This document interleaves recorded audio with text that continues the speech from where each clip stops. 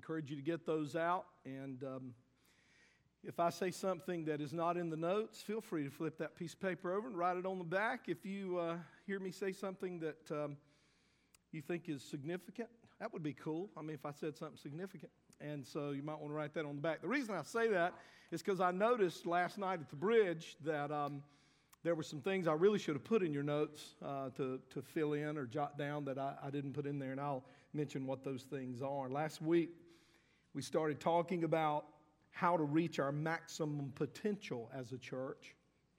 How do we here at Whitley become a church to the max, a maximum church?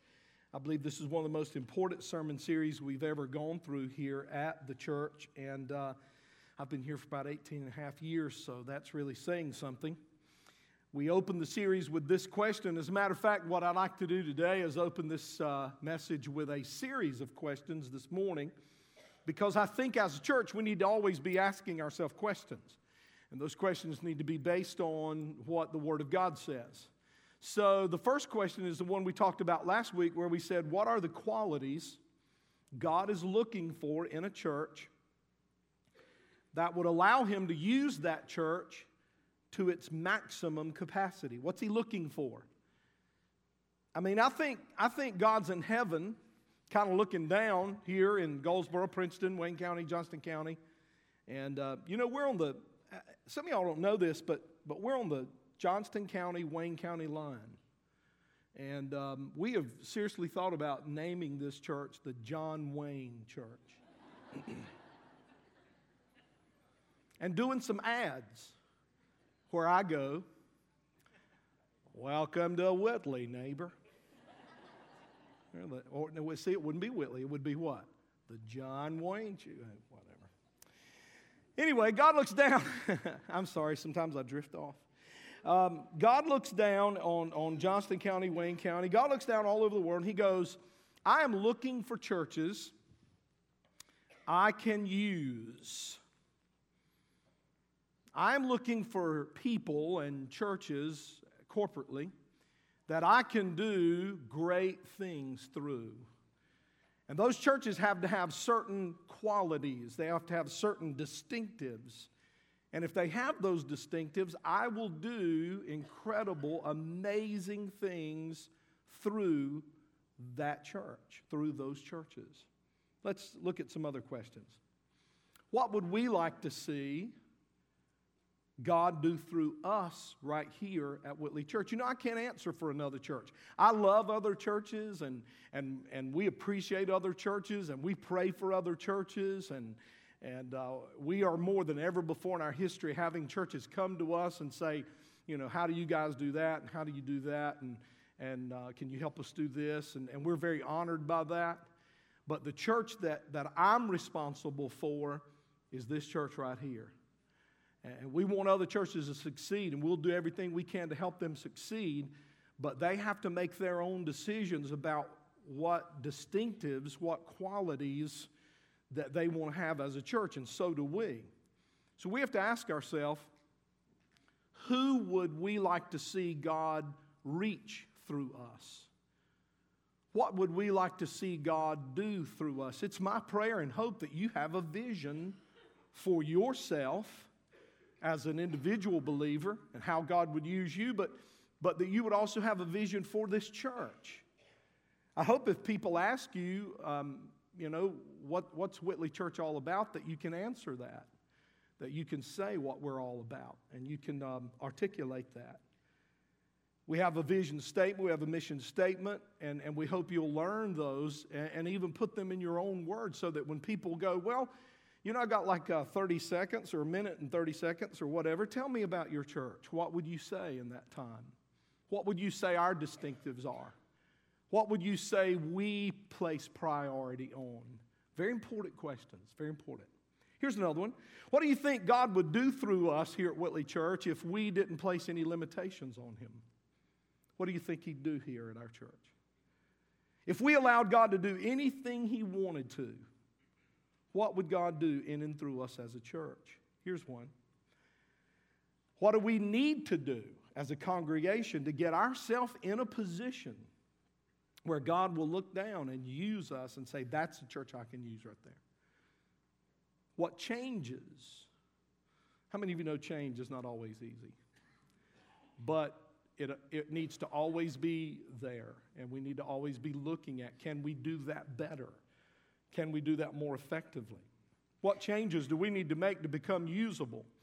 We said last week that the world and even the church community around us would measure success and our potential success in the future based on things different than what the Word of God uses to determine what success is.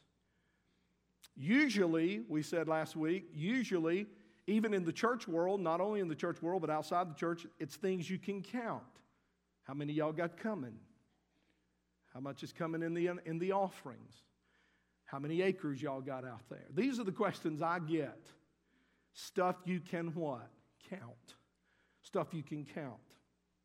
But Jesus made it very clear that the qualities the Father is looking for have nothing to do with counting things. As a matter of fact, God said, if you want to make it really, really simple, and I love really, really simple, I love it, that God's looking for two things. Now, He's looking for many things, but He's looking for two things above all other things. And the first one of those is the love that church has for each other. This morning, God looks down on us and He is not impressed by technology. He is not impressed by our building. He is not impressed by our land. He is not impressed by anything except how much we love each other. He's looking down into Whitley Church right now and going, how much do they really love each other? Is it real? Is their love for each other real? And then He looks at how that is demonstrated, how we demonstrate our love. Let's look at what the Bible says in John 13, 34 and 35. This is what we looked at last week. Let's look at it again today. Jesus said, very powerful language here, a new command. If Jesus used the word new back then, you got to listen up. New. He's going to say something new. Now, I told you last week, I'll reiterate that too, that if you stood up today and said, I've got something new, we'd go, we don't want to hear it. Because God hadn't given us anything new to add to the Word of God. But if Jesus says something's new, we want to listen up. A new, and then He put it in the form of a command because He was talking to the Jewish audience and He knew they loved the law. He knew that the law ruled supreme with these Orthodox Jews. And so He said, okay, I'll put it in a language they understand. A new command, a new law I give you.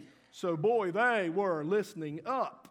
A new command I give you, love one another as I have loved you, so you must love one another. By this, all men will know that you are my disciples if you love one another. So God looks down at the bridge, and God looks down at Whitley Church, and God looks at every church.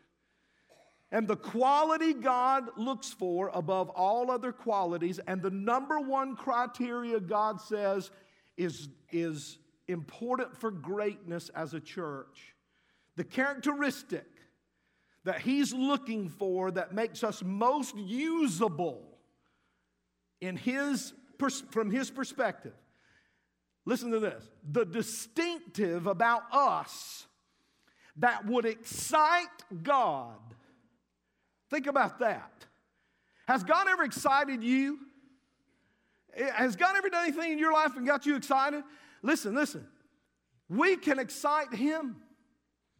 We can get God excited. God is a what? He's a daddy. He's a father. There is nothing in the world that excites me more than my kids doing what I said. Isn't that exciting? When they just do what you said and you go, man, I'm excited. Well, God gets excited when we do what He says. And God looks down and He is excited more than anything else. And when it comes to Him showing up here on a Sunday morning or showing up at an outreach event, and we've got an awesome outreach event coming up this weekend, and I encourage you to pray for Pastor Jimmy, our outreach pastor, as he takes almost 100 people into Fountain Prison in Rocky Mount. women's prison and does a crusade there. And it's just awesome because the audience is pretty captive. And they come. They love it, man. They love it. We develop real friendships and connections and relationships there. We've even had women who we went there and ministered to who, when they got out, they came here. And we just think that's a beautiful thing. We don't care whether they come here or not. If they do, we love it. But just so they go to church and just so they put their past behind them and move on. When God looks down and He sees us usable.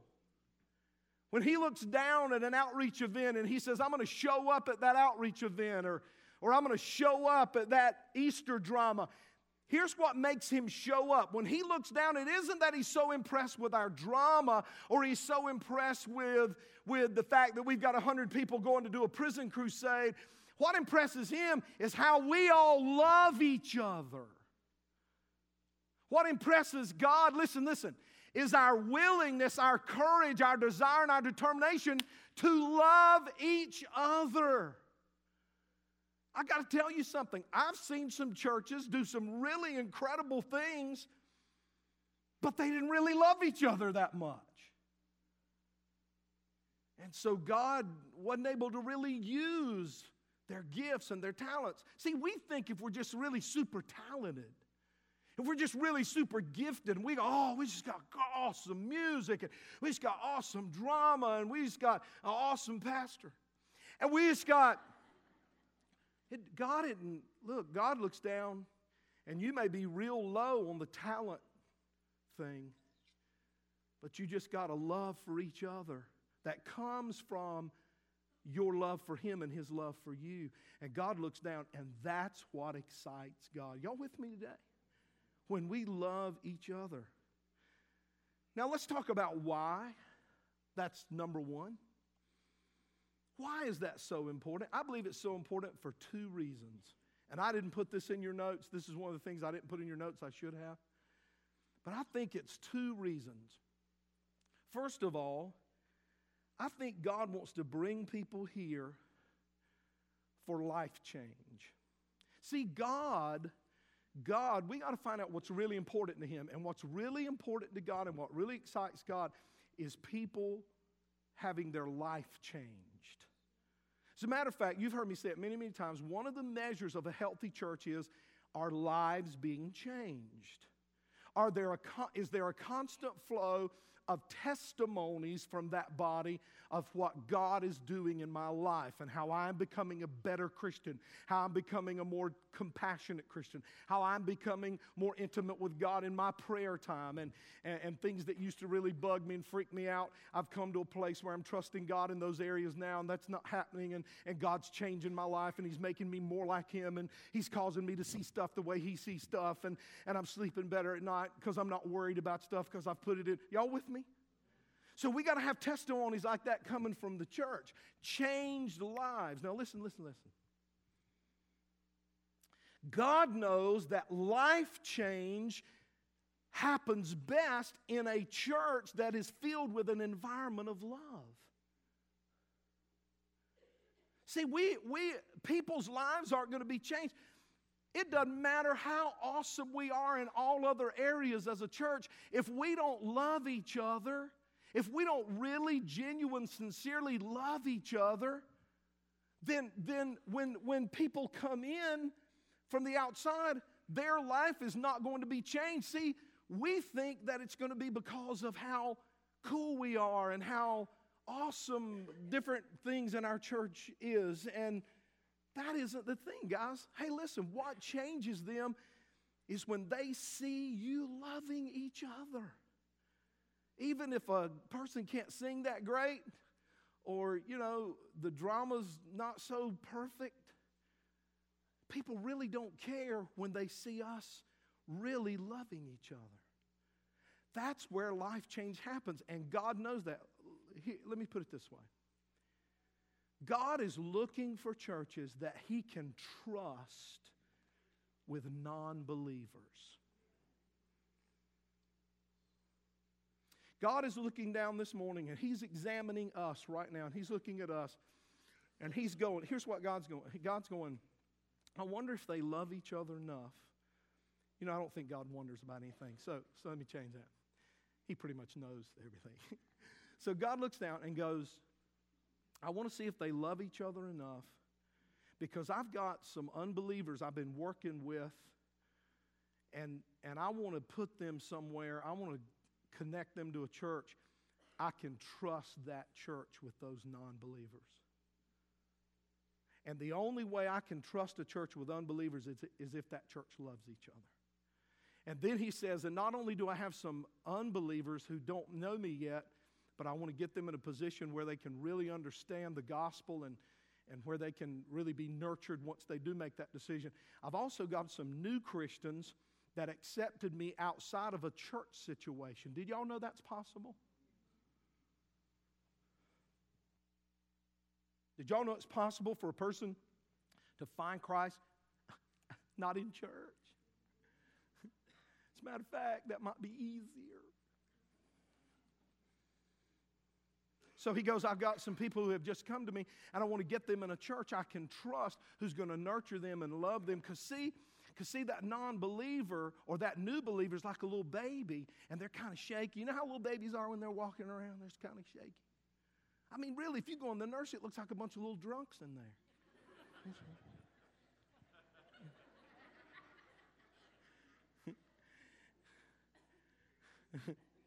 Some of them are falling out. And so that's how a baby Christian is. So you put a fragile person. Hey, listen to this. You put a little baby in a toddler nursery where the people working in that nursery don't like each other. Do you think those kids pick up on that?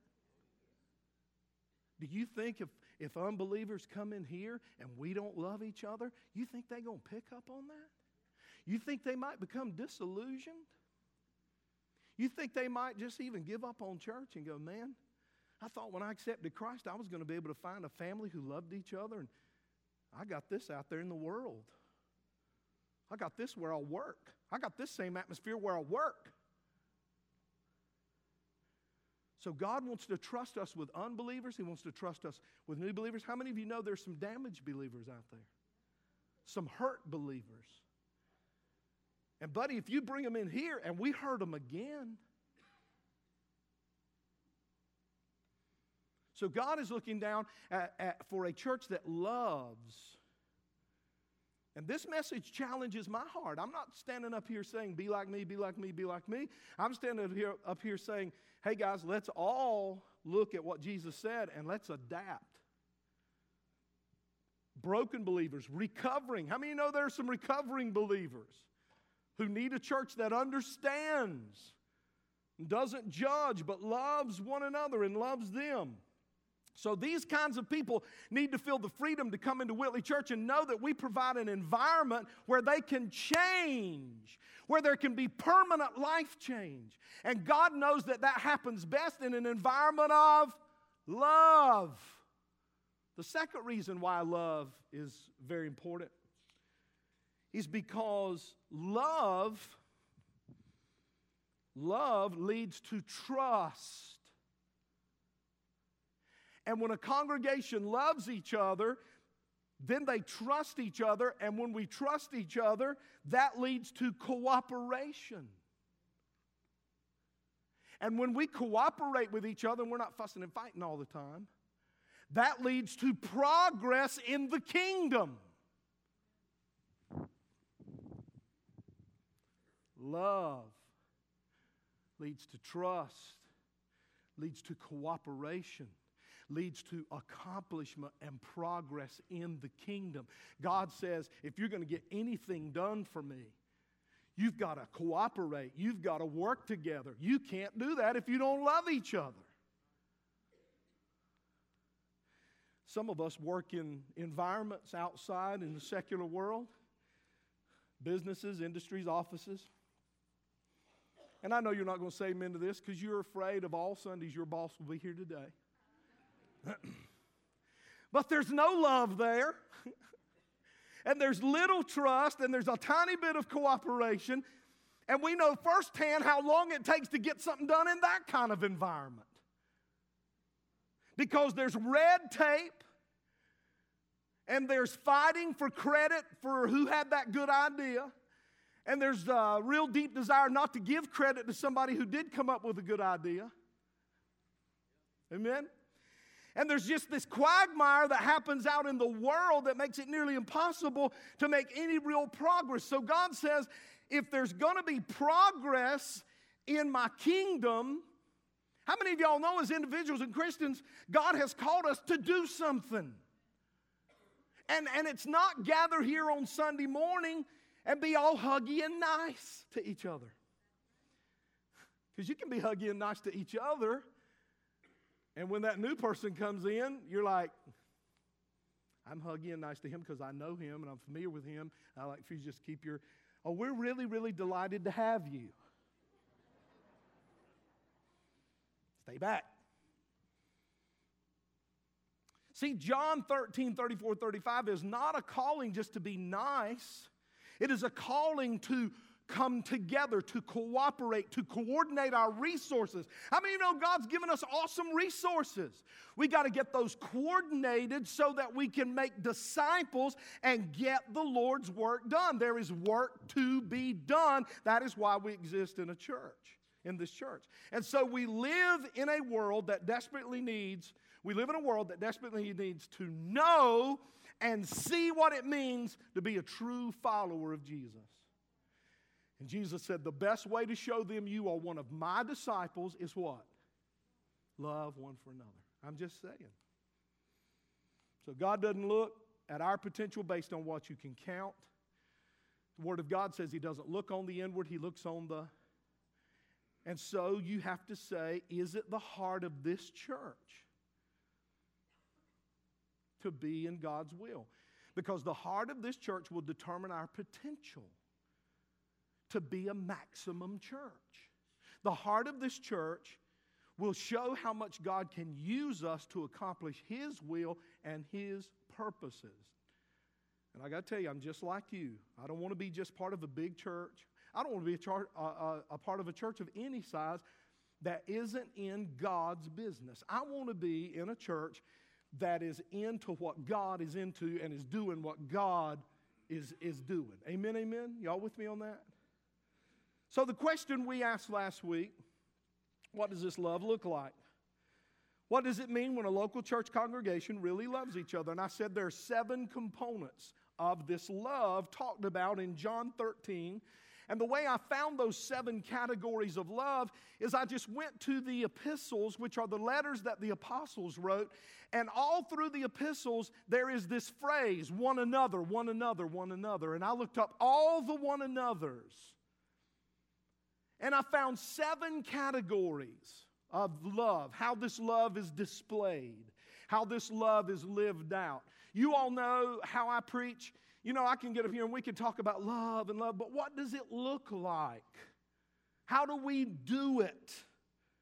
All through the New Testament, we find instruction that says treat each other this way and don't treat each other this way. So now we're going to look at how, in a practical way, we are to live out Jesus' new command. The first one is this: accept one another. Accept one another. That is the first of the 7. This is a category of love where we accept one another. And we're going to use, and I could have found a lot of verses, but we're going to use Romans 15:7 because it is just so succinct and so clear. It says, Paul says, by the way, Paul was in prison when he wrote this. Isn't that interesting? Paul's in prison telling people who are free how to behave. Says something about Paul, doesn't it? So accept each other. You say, well, what about all those prisoners? And what about all those guards Paul had in prison? Did he love and accept them? I'll tell you how much he loved and accepted them. The Bible says in the book of Philippians, it refers to Caesar's household. And Paul actually developed a church within the Philippian prison. And he had guards who had accepted Christ, and he had other prisoners who had accepted Christ. And right under the Caesar's nose, Paul had a church right there in his little prison. So yeah, Paul accepted. He accepted people around him. So in Romans 15:7 it says, so accept each other. Boy, and then he just really goes off on the deep end. Accept each other just as Christ has accepted you. And if you'll do that, then what will happen? God will be glorified. And Jesus said, if I am glorified, I will draw. See, it is attractive. Look, I'm telling you guys, and I'm getting hold of this myself more and more. That is what attracts people. It isn't our fancy stuff that we think is so awesome.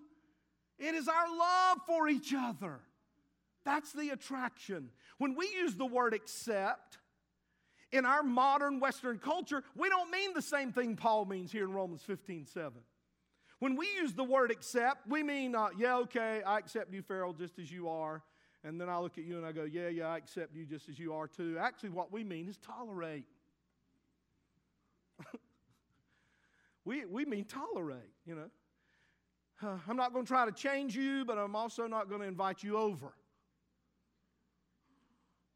I'll tolerate you the way you are, you tolerate me the way I am, and we'll just tolerate each other all over the place. But Paul says that this word accept doesn't mean tolerate.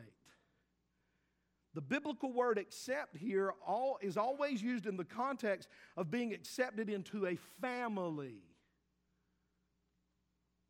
or being accepted into a society. Your culture is way different, but we accept you into our society anyway. Or into an inner circle of friends. And I got to tell you something. I don't know how it is that much out in the secular world because I'm not out there very much, but it's hard to do that in a church. It's hard to get accepted in a church. Matter of fact, a lot of people come in that door and they try to get in this little circle and they can't. They try to get in that little circle and they can't. They try to get in this little circle and this little circle and this little circle until they bounce off all the circles and go out that door. Unless they're really, really persistent and really, really patient, which most people aren't. When they come in, they want to feel some love pretty quick. Because they're new to this whole thing. And you know, we claim a bunch of stuff. So you come in with high expectations.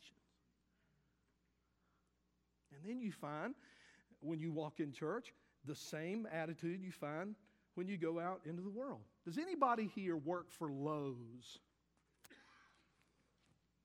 Anybody work for Lowe's? I'm just going to say this. Email them. They are ticked off. I'm trying to buy something. I'm in Lowe's trying to buy something, and they go, are you a big contractor? And I go, no, I just need a thingamajig for my toilet. What's wrong with it? It won't swallow.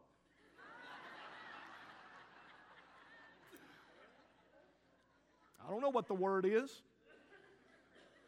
It won't go. And they are ticked off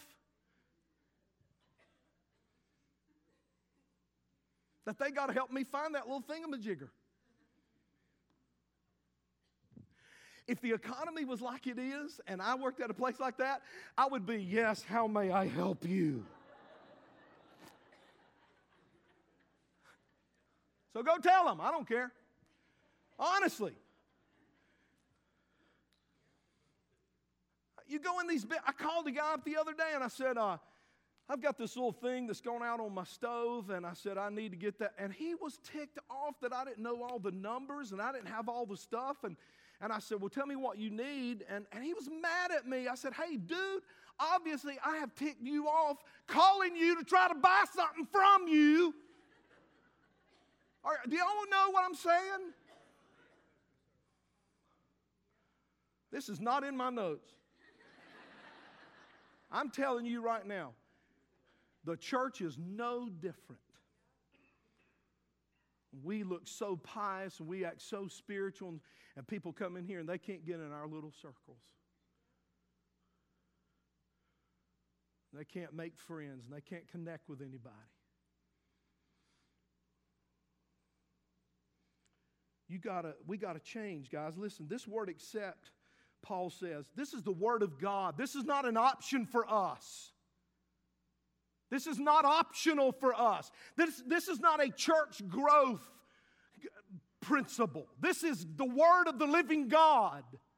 Accept one another. Stop being all about you and your little group. Accept one another. The word means take in, receive, absorb. Not that arm's length acceptance. Oh, we're so glad to have you. Welcome. It means allowing people into your circle, allowing people to get close here. Let me tell you what this word accept means. It means sending a message clearly that says, you belong here. Everybody that comes in this church, you say, yeah, but some people might come who really don't belong here. God will take care of that. That's not your business. You're to love everybody that walks in here. It may be that there may be little horns under their hair. But God will take care of that. You're to love everyone who comes in. When our church becomes a church that is driven by accepting one another, people will come here, they will attend, they will join, and they will feel free to belong here. They will feel free to be here because they feel like they belong. They've been communicated to that they belong here. And then he says, huge comparison. He says, and by the way, let me just really clear up how I want you to accept each other. Let me just clear that up for you, God says through Paul. And this is really threatening to most of us because it runs against our grain. It runs against our human nature. He says, I want you to accept each other like Jesus accepted you. I mean, that makes you go, you know? That just makes you stagger. I mean, how did Jesus accept you? I mean, did Jesus come to me when I said, Jesus, I'm ready to give you my life and stop running and stop making excuses and I want to give you my life? What did Jesus look at me and go, okay, Pharaoh, here's the deal. You finally come around, you know you need me, so I've been looking at your life, checking you out. And after you fix this, and you fix this, and you fix this in your life, after you get rid of this, kind of get some victory in this area, and once you kind of get your act together over here with this, then you call me. Let me see what's going on. Let me tell you what Jesus said to me when I came to him.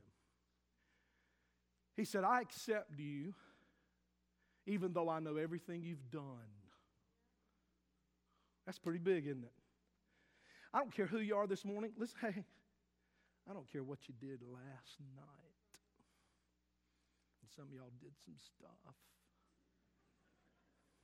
I don't care. Jesus doesn't care. He accepts you. He accepts you. You're accepted. You're accepted. You're accepted.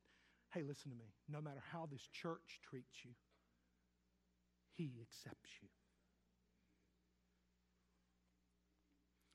So that's how he accepted me. And then he said, I accept you no matter what you did.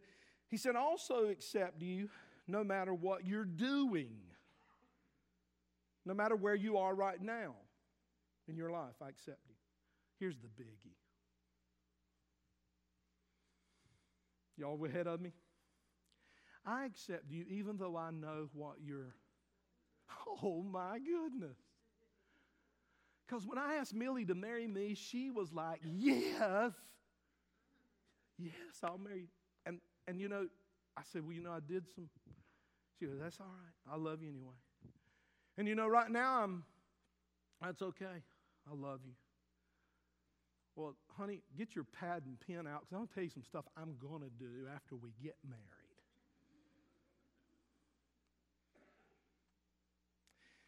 I got a feeling, and she's an awesome woman of God, but I got a feeling she would have went, whoa, you're going to do those things? I mean, if I knew, and I could tell her what I'm going to do, I think she would go, you know, let's wait a while. Let's get some major premarital counseling, But Jesus said, I accept you no matter what you've done, no matter where you are. This is huge, guys. No matter what you're going to do. And he tells us to accept other people that way. A church that truly loves each other is a church that accepts each other in the same way Jesus did. And here's what John 13 says. John 13 says, I simply accept you on the basis of who you belong to. I don't accept you on the basis of who you are. Listen. I accept you on the basis of whose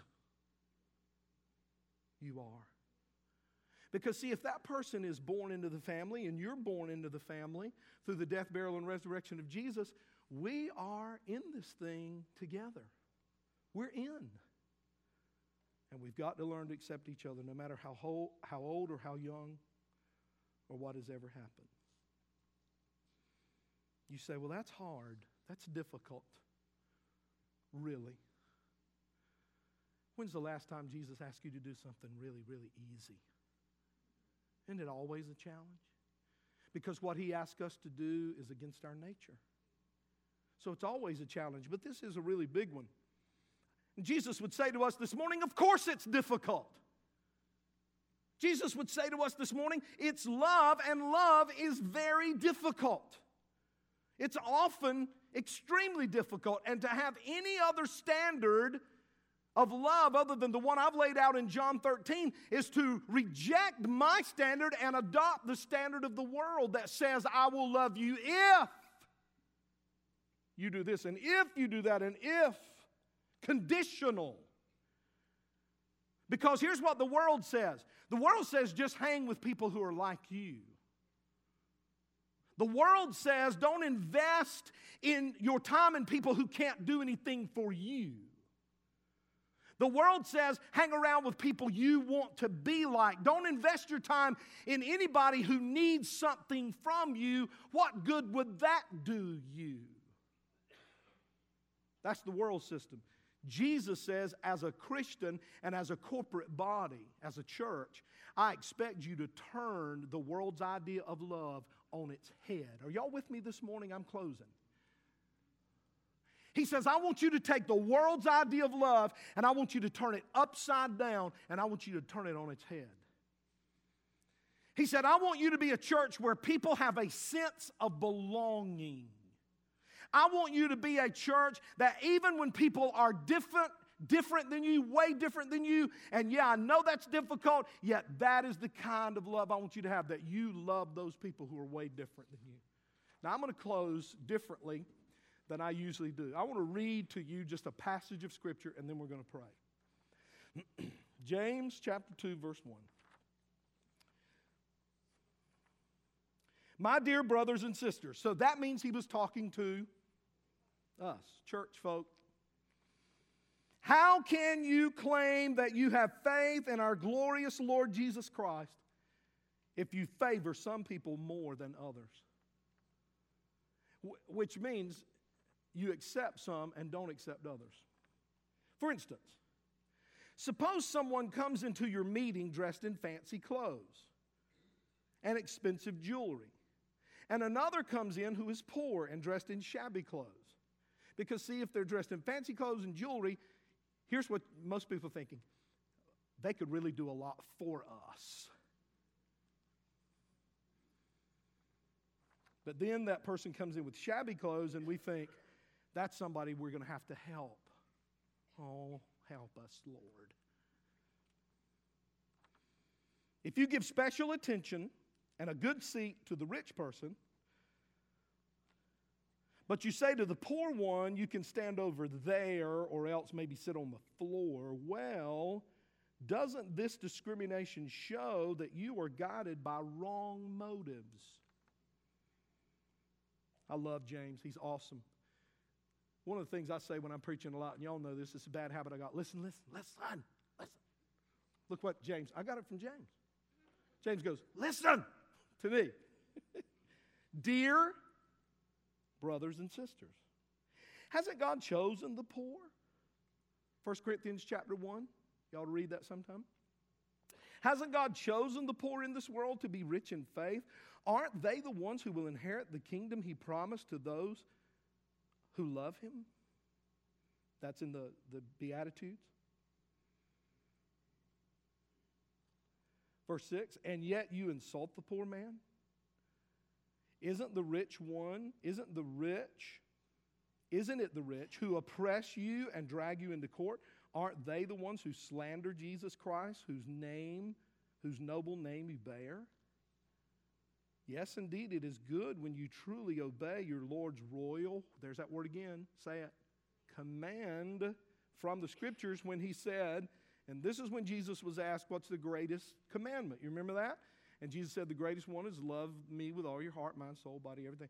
And the second one's like unto it, and here it is, love your neighbor as yourself. James says, but if you pay special attention to the rich, let me just add some other, if you pay special attention to the rich and you pay special attention to the person you want to be with and the person you like and the person who is like you and the person you're most comfortable with, and if you spend all of your attention and all of your time with the person that you want to be like, because that's really who we like to spend our time with. We like to spend our time with people who are like us or they are like we want to be. He says, if you're going to give all those people your special attention, then you're committing a, hard to say, isn't it? For you are guilty of breaking that command, that law of Jesus. So, Father, we claim a bunch of stuff here at Whitley Church. We just claim a whole bunch of stuff. And we just say, God, that we are this, and we are this, and we are this, and we are this. And so when a lost person or a new person in the Lord or a damaged person or a recovering person comes in here, because we've made so many claims about who we are and how much we love God, they come in and so they're expecting a lot. And one of the things they're expecting from us is John 13 love. And they're expecting John 13 acceptance and Romans 15:7 acceptance. They're looking for that when they walk in here. They don't care whether we got fancy lighting, and they don't care whether we got cool videos, and they don't care about that stuff. They want to find a place where they're going to get loved on. And God, my question is, are we doing that? Are we doing that as a church? Is our head on swivel? When we walk in on a Sunday morning, are we just congregating with the people we like? Or is our head on swivel and are we looking around saying, is there somebody who looks like they need a friend, who looks like they need a handshake, who looks like they need some love? God, guide me this morning at my church that I will not just hang around with the people who I'm kin to and the people who I know and the people who I like, but God, help me to seek out people who need a friend today, who need somebody to show them love. And give me the words to say to them and show me how to treat them, Lord, so that they will see you in me. Because I'm the only Jesus they really know right now. This is huge. So, Father, we need you to help us love like that. In Jesus' name.